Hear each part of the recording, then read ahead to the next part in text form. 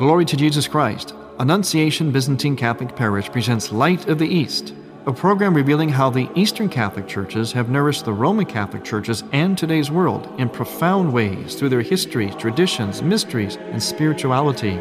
Hello, I am Father Thomas J. Loya, pastor of Annunciation of the Mother of God Byzantine Catholic Church in Homer Glen, Illinois.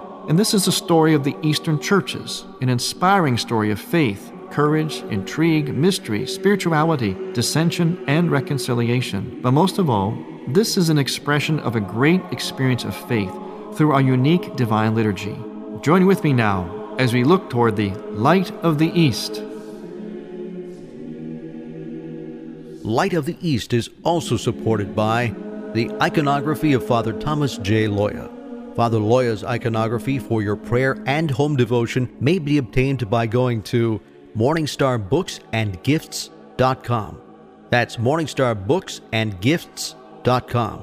Then click on the Art and Decorative link and click on Icons in the drop-down, or call 630-629-1720. Morningstar Books and Gifts, 28 West St. Charles Street, Lombard, Illinois.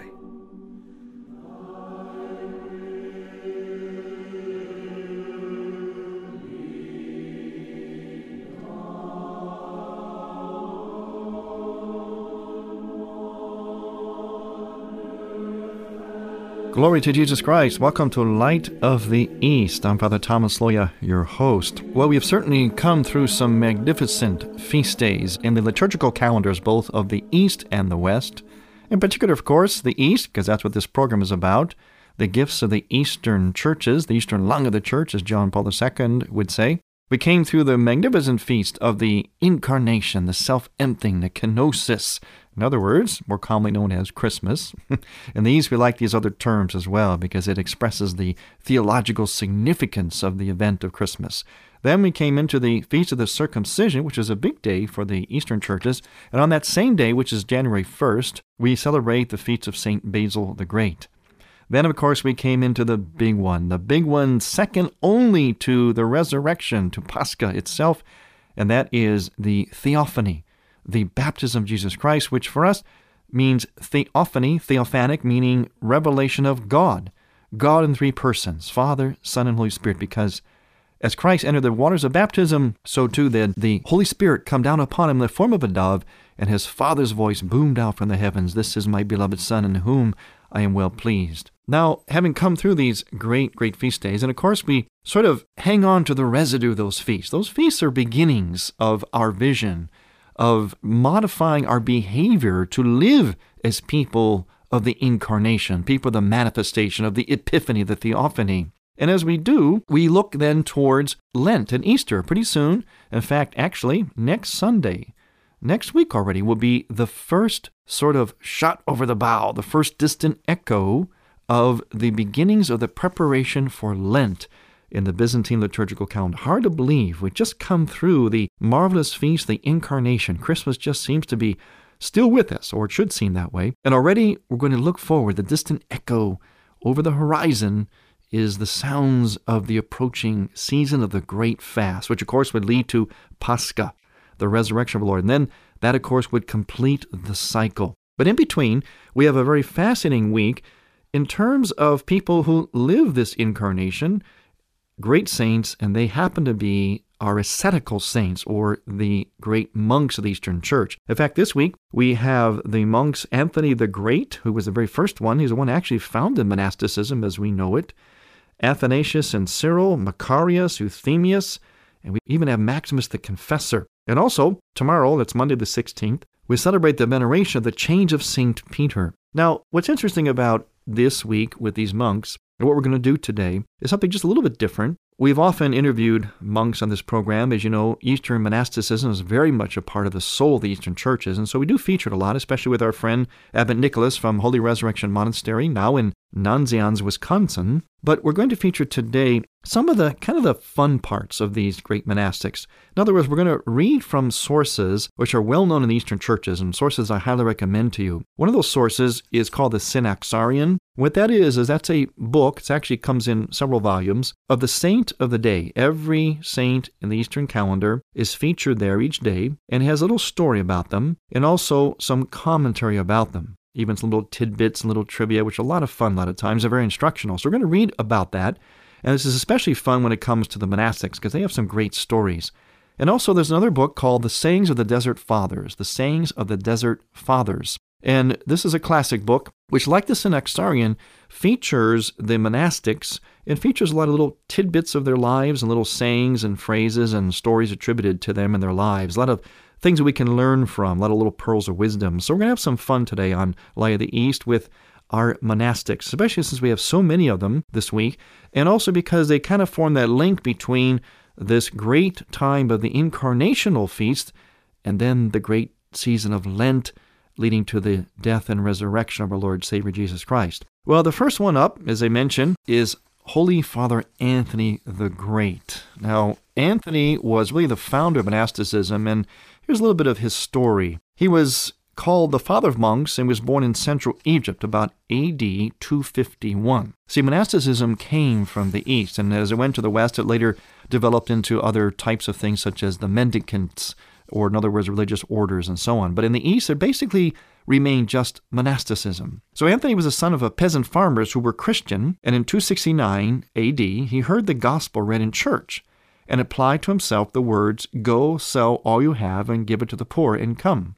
He devoted himself to a life of asceticism under the guidance of a recluse near his village. Then in 285, he went alone into the desert to live in complete solitude. His reputation attracted followers who settled near him, and in 305 AD, he came out of his hermitage in order to act as their spiritual father. 5 years later, he again retired into solitude. He visited Alexandria at least twice, once during the persecution of Christians, and again to support the bishop Athanasius against heresy. He died at the age of 105. His life was written by St. Athanasius, and was very influential in spreading the ideals of monasticism throughout the Christian world. It's kind of interesting because what happened is this monasticism really was a lay movement as such. And they wanted a radical witness to Christianity since a lot of the blood martyrdom had died out, thankfully, and Christianity became more legalized and accepted. But these Christians, upon hearing the gospel, being so inspired as Anthony was, they wanted still a dramatic kind of testimony, a dramatic kind of witness in their own life. And so they developed what we know today as white martyrdom, which really is monasticism. It's another kind of dying to self and being singly focused on Christ. But instead of blood martyrdom, it becomes what we call a white martyrdom. In other words, it's the martyrdom of your life, of dying not in shedding your blood necessarily, but in shedding those parts of you, any part of you, which has anything to do with self-centeredness, of living for yourself. So you die to self and live entirely for Christ. That's why they became very solitary figures. And the desert hermits, like Anthony, who would go out to the deserts, well, they grew in holiness and fame. As much as they tried to escape, well, they weren't escaping for selfish reasons. They were escaping actually for very courageous reasons. They were escaping, not so much escaping, perhaps I should say really, they were plunging headlong into the great spiritual battle of their own fallenness, their deep, deep fallenness, all of us have. They were engaging that and embracing that and encountering that and trying to redeem that. And so they really were going into the fire of the spiritual life. They were not escaping the sense of, well, they want to get away from everything. And sure, anybody can be peaceful and loving when you don't have anybody else around to bother you and get you more angry. It wasn't that. They were going into the fire, as it were, of the spiritual battle within themselves. And they chose the desert as that scene. Well, what would happen is they would grow in holiness, and stories about them would begin to grow, and so too did their followings grow. So people would seek them out. They would go and seek them out for guidance and for healing and even for some of the miracles that became attributed to them. So this is what happened with Anthony. Here's a couple of pearls of wisdom from the life of St. Anthony. Again, this is from the great book, The Saying of the Desert Fathers. And by the way, this is by Benedicta Ward. The Sayings of the Desert Fathers by Benedicta Ward. And this is copyright Sister Benedicta 1975, and it's a classic, 1975. And this is what Anthony said. Abba Anthony, which of course meant father, the head of the monastery, Abba Anthony said to Abba Pimen, "This is the great work of man, always to take the blame for his own sins before God, and to expect temptation to his last breath." He said also, "He who wishes to live in solitude in the desert is delivered from 3 conflicts: hearing, speech, and sight. There's only one conflict for him, and that is with fornication. Well, like I said, they went headlong into the great battles. Now, some more stories about Anthony, and this comes from, again, the Synaxarion. St. Anthony teaches, learn to desire humility, for that will cover all your sins. All sin is hateful to God, but the most hateful of all is pride of heart. Do not consider yourself learned or wise, or all your toil will be lost and your ship will arrive empty at the shore. If you have great power, threaten no man with death. Know that according to nature you also are subject to death, and that each soul takes off its body as its final clothing.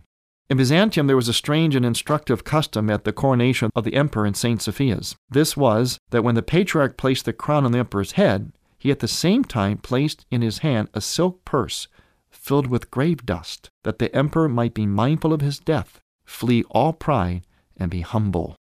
Anthony also said this, a time is coming when men will go mad, and when they see someone who is not mad, they will attack him saying, you are mad, you are not like us. Now, personally, I think that's rather prophetic, even though it was said back in the 3rd century. It seems to be what's happening today. Those who embrace the truth of Jesus Christ and the gospel and the whole created order and are faithful to that, especially in moral principles, they're the ones, or I should say, hopefully we are the ones who ascribe to that. We are the ones that are being looked at as being weird or mad or out of it. So I think Anthony was very prophetic in that. We're going to talk more about the great desert fathers and their stories and their little pearls of wisdom, which we encounter this week in the Byzantine liturgical calendar when we return. I'm Father Thomas Loya on Light of the East. Light of the East's mission is Christianity's reunion, and to tell the story of the Eastern lung of the Catholic Church, we need your support in order to keep Light of the East on the air. You can make a donation now by going to ByzantineCatholic.com. That's ByzantineCatholic.com. Click on the radio button and then donate securely using any major credit card. With your help, we can keep Light of the East's illumination bright.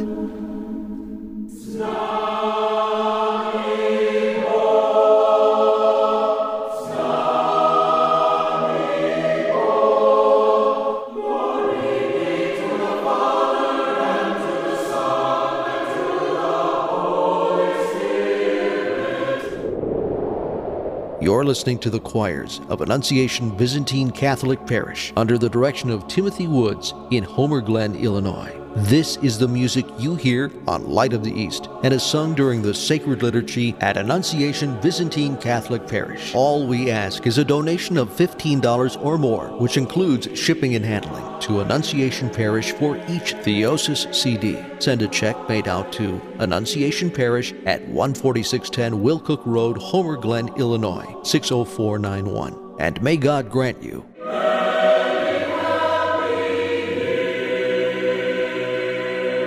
You're listening to Father Thomas Loya on Light of the East. The Tabor Life Institute, which is dedicated to the formation and education in the theology of the body. To find out more about the Tabor Life Institute, you can go to taborlife.org. That's taborlife.org. Especially if you're interested in conferences and retreats, in particular for youth, young adults, and also for those of you who speak Spanish. That's taborlife.org.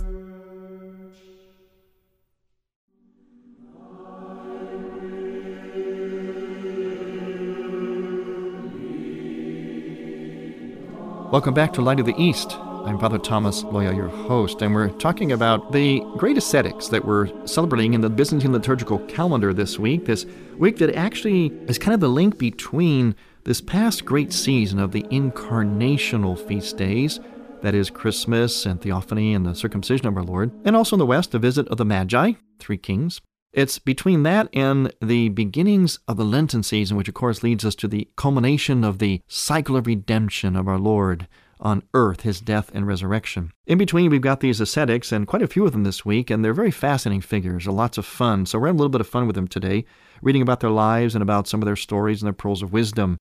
The next one up is Father Macarius the Great. Now, he was an Egyptian and one of the contemporaries of St. Anthony, who we just talked about, Anthony the Great. His father was a priest. He married in obedience to his parents' wishes, but his wife died very soon, and he went off into the desert of Scetis, where he spent 60 years in toil and struggle, both physical and spiritual, for the kingdom of heaven. When he was asked why he was so thin, both when he ate and when he fasted, he replied, from fear of God. He succeeded so greatly in purifying his mind from evil thoughts and his heart from evil desires that God endowed him with abundant wonder-working gifts, such that he even raised the dead from the grave.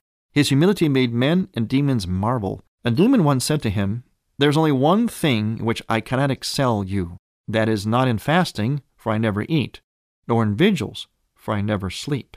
"Then what is it?" said Macarius. "Your humility," replied the demon. Macarius often said to his disciple Paphnutius, how's that for a name, Paphnutius, "Condemn no man, and you will be saved." He lived for 90 years. Before his death, St. Anthony and St. Pachomius appeared to him from the other world and told him that he would die in 9 days' time, and so it came to pass. Cherubim also appeared to him before his death and revealed the heavenly blessed world to him in a vision, praised his labors and virtues, and told him that they had been sent to take his soul to the heavenly kingdom. The great Macarius entered into rest in the year 390 A.D. Now here's some stories for him from the Synaxarion. The examples of the meek enduring of violence that we find in the Holy Fathers are given to us to marvel at. Returning once on the path to his cell, Macarius the Great saw a robber carrying his things out of it and loading them onto a donkey. Macarius said nothing to him, and even helped him to get everything loaded, saying to himself, "We brought nothing into this world." He was quoting 1 Timothy 6:7. Another elder, when robbers had taken everything from his cell, looked around and saw that they had left a bundle of money, which had been lying hidden somewhere. So he quickly took up this bundle, called to the robbers, and gave it to them. Again, a third elder, finding thieves in the act of plundering his cell, called to them, "Hurry, hurry, don't let their brothers find you, or they'll stop me fulfilling Christ's command. Of him that take away your goods, ask them not again." That's from Luke chapter 6. So, you see, it's amazing stories. In fact, that kind of reminds me of some of the storyline of the great play and book Les Miserables, where the young man was robbing a little bit of bread and a little bit of like a candle from a bishop's residence. And when the police came to get him, the bishop protected him by saying, "Oh, little robber, you forgot this too." And he handed him this other candelabra. So, very similar story. I wonder if the author of Les Mis got his inspiration from these desert fathers from the Eastern Church. Here's another little saying from Abbot Macarius the Great. He says this: "If you reprove someone, you yourself get carried away by anger, and you are satisfying your own passions. Do not lose yourself, therefore, in order to save another." Abba Macarius was asked, "How should one pray?" The old man said, "There is no need at all to make long discourses. It is enough to stretch out one's hands and say, 'Lord, as you will, and as you know, have mercy.' If the conflict grows fiercer, say, 'Lord, help.' He knows very well what we need, and he shows us his mercy." That's very interesting, because oftentimes as a priest, people will talk to me about their difficulty in prayer. Even priests will have difficulty in prayer too. Even the great saints did. They have dry spells or dark nights of the soul. It seems to be a part of the rhythm of our relationship with God for whatever reason. But when that happens, one of the things that I learned, and I counsel other people to do as well, is to do just what Macarius the Great said. Make your prayer very heartfelt but very simple. Just a couple words.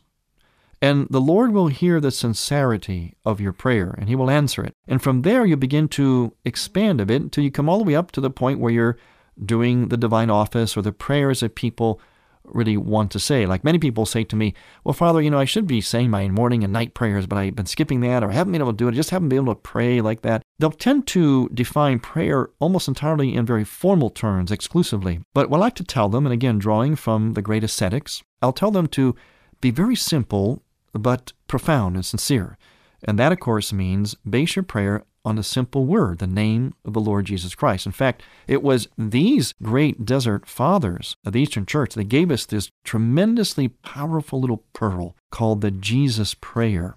And that is very simply using the name of our Lord Jesus Christ. You simply say, "Lord Jesus Christ, Son of God, have mercy on me, a sinner." And you repeat that over and over again, very attentively. And what they used to do, the great desert fathers, they would actually teach people to synchronize it with their very breath. So we would breathe in, "Lord Jesus Christ," and breathe out, Son of God, breathe in, have mercy on me, breathe out, a sinner, or something like that, in that kind of rhythm where your very breath, your thought, your breath, it's like almost as if they could synchronize it with their very heartbeat so that we become prayer. You're not just saying prayers, but you're actually becoming prayer. And it's very, very simple. Remember, God, the truths of spirituality are always simple but profound. When things get complicated, that's usually a sign that we're moving away from God. The evil, the devil is very complex, very dichotomous, very disintegrated. God and truth are very integrated, very synthesized, very simple but profound. Don't confuse simple with simplistic. Simple but profound. What could be more profound than the name of Jesus upon our lips? Lord Jesus Christ, Son of God, have mercy on me, a sinner. I'm going to offer that prayer to you, drawing from our great Desert Fathers, as something that I use a lot myself, and I guarantee you it does wonders. One of the things it can do is, first of all, it can ward off any unwanted temptations. You're having trouble with temptations, whatever it is, thoughts, anger, all the passions especially, distraction. It also is very good for anxiety. You'd be amazed at how calm you can be whenever you start saying the Jesus prayer. Just start putting the name of Jesus on your lips and on your heart, on your breath, on every part of you. Very simple, but sincere and profound. You'd be amazed. I'll bet you could even take your blood pressure and watch it drop dramatically. The doctors would be amazed and say, well, gee, what's your remedy? What pill are you taking? And you say, no, nothing, just a little something from the Desert Fathers, just the simple name of our Lord, God and Savior Jesus Christ. Okay, there's another little story from Abba Macarius. He was asked, how should one pray? Abba Macarius said, if slander has come to you the same as praise, poverty as riches, deprivation as abundance, you will not die. Indeed, it is impossible for anyone who firmly believes, who labors with devotion, to fall into the impurity of the passions and be led astray by the demons. Abba Macarius also said to his brothers, flee, my brothers. One of the old men asked him, where could we flee to beyond this desert? He put his finger on his lips and said, flee, and he went to his cell, shut the door, and sat down. Well, we have one more great Desert Father. We actually have several more this week, but we're just going to get to one more. His name is Euthemius the Great, another great one. Euthemius the Great, he was born in the Armenian town of Melitene near the river Euphrates in 377, of noble and eminent parents, and he was their only son. His mother Dionysia had prayed for a child and had a heavenly vision concerning his birth. He lived in asceticism from his youth, at first in the vicinity of his town, but then after a visit to Jerusalem at the age of 29. He filled his days and nights with prayer and meditation, contemplation, and physical toil, and many disciples gathered round him. He taught his monks the love of hardship, saying, if you eat bread that comes not from your own labors, that means that you eat the labor of another. When one of the younger brethren desired to fast more than others, he forbade him and ordered him to come to the common table so that he should not become proud through his too great fasting. Euthemius also said that it is not good for a monk to move from place to place, for he said, a tree that is frequently transplanted does not bear fruit. Whoever desires to do good can do it in the place where he is. On love, he said, as salt is to bread, so is love to the other virtues. Euthemius would go off to the desert in the first week of the Great Fast, remain there in silence and meditation on God until before Easter. During his lifetime, a great monastery grew up near his cave, which was for centuries full of monks as a hive of bees. His last command was that there should be loving hospitality to guests in the monastery, and that its gate should never be closed. Do you know, these monks were so amazing that we can actually attribute things like modern-day hospitals to them. That's right, as you just heard from the life of Euthemius, later on St. Basil the Great, it was the Eastern monks who developed the hospitality to strangers and those who were sick, getting people up off the streets like Mother Teresa in our modern times and caring for them. So, once again, the great Desert Fathers of the Eastern Church have much to offer us to this day. Thanks for listening. I'm Father Thomas Loya on Light of the East. Light of the East's mission is Christianity's reunion. And to tell the story of the Eastern lung of the Catholic Church, we need your support in order to keep Light of the East on the air. You can make a donation now by going to ByzantineCatholic.com. That's ByzantineCatholic.com. Click on the radio button and then donate securely using any major credit card. With your help, we can keep Light of the East's illumination bright. Would you like to hear this Light of the East program again?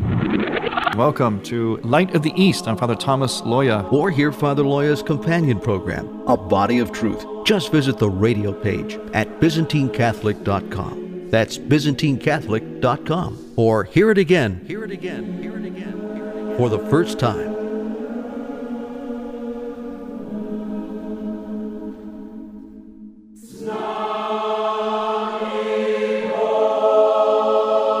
Thank you for listening. Next week, we will return to the Light of the East. To find out more about Annunciation Byzantine Catholic Parish, visit our website, ByzantineCatholic.com, where you will also find an archive of all of our programs.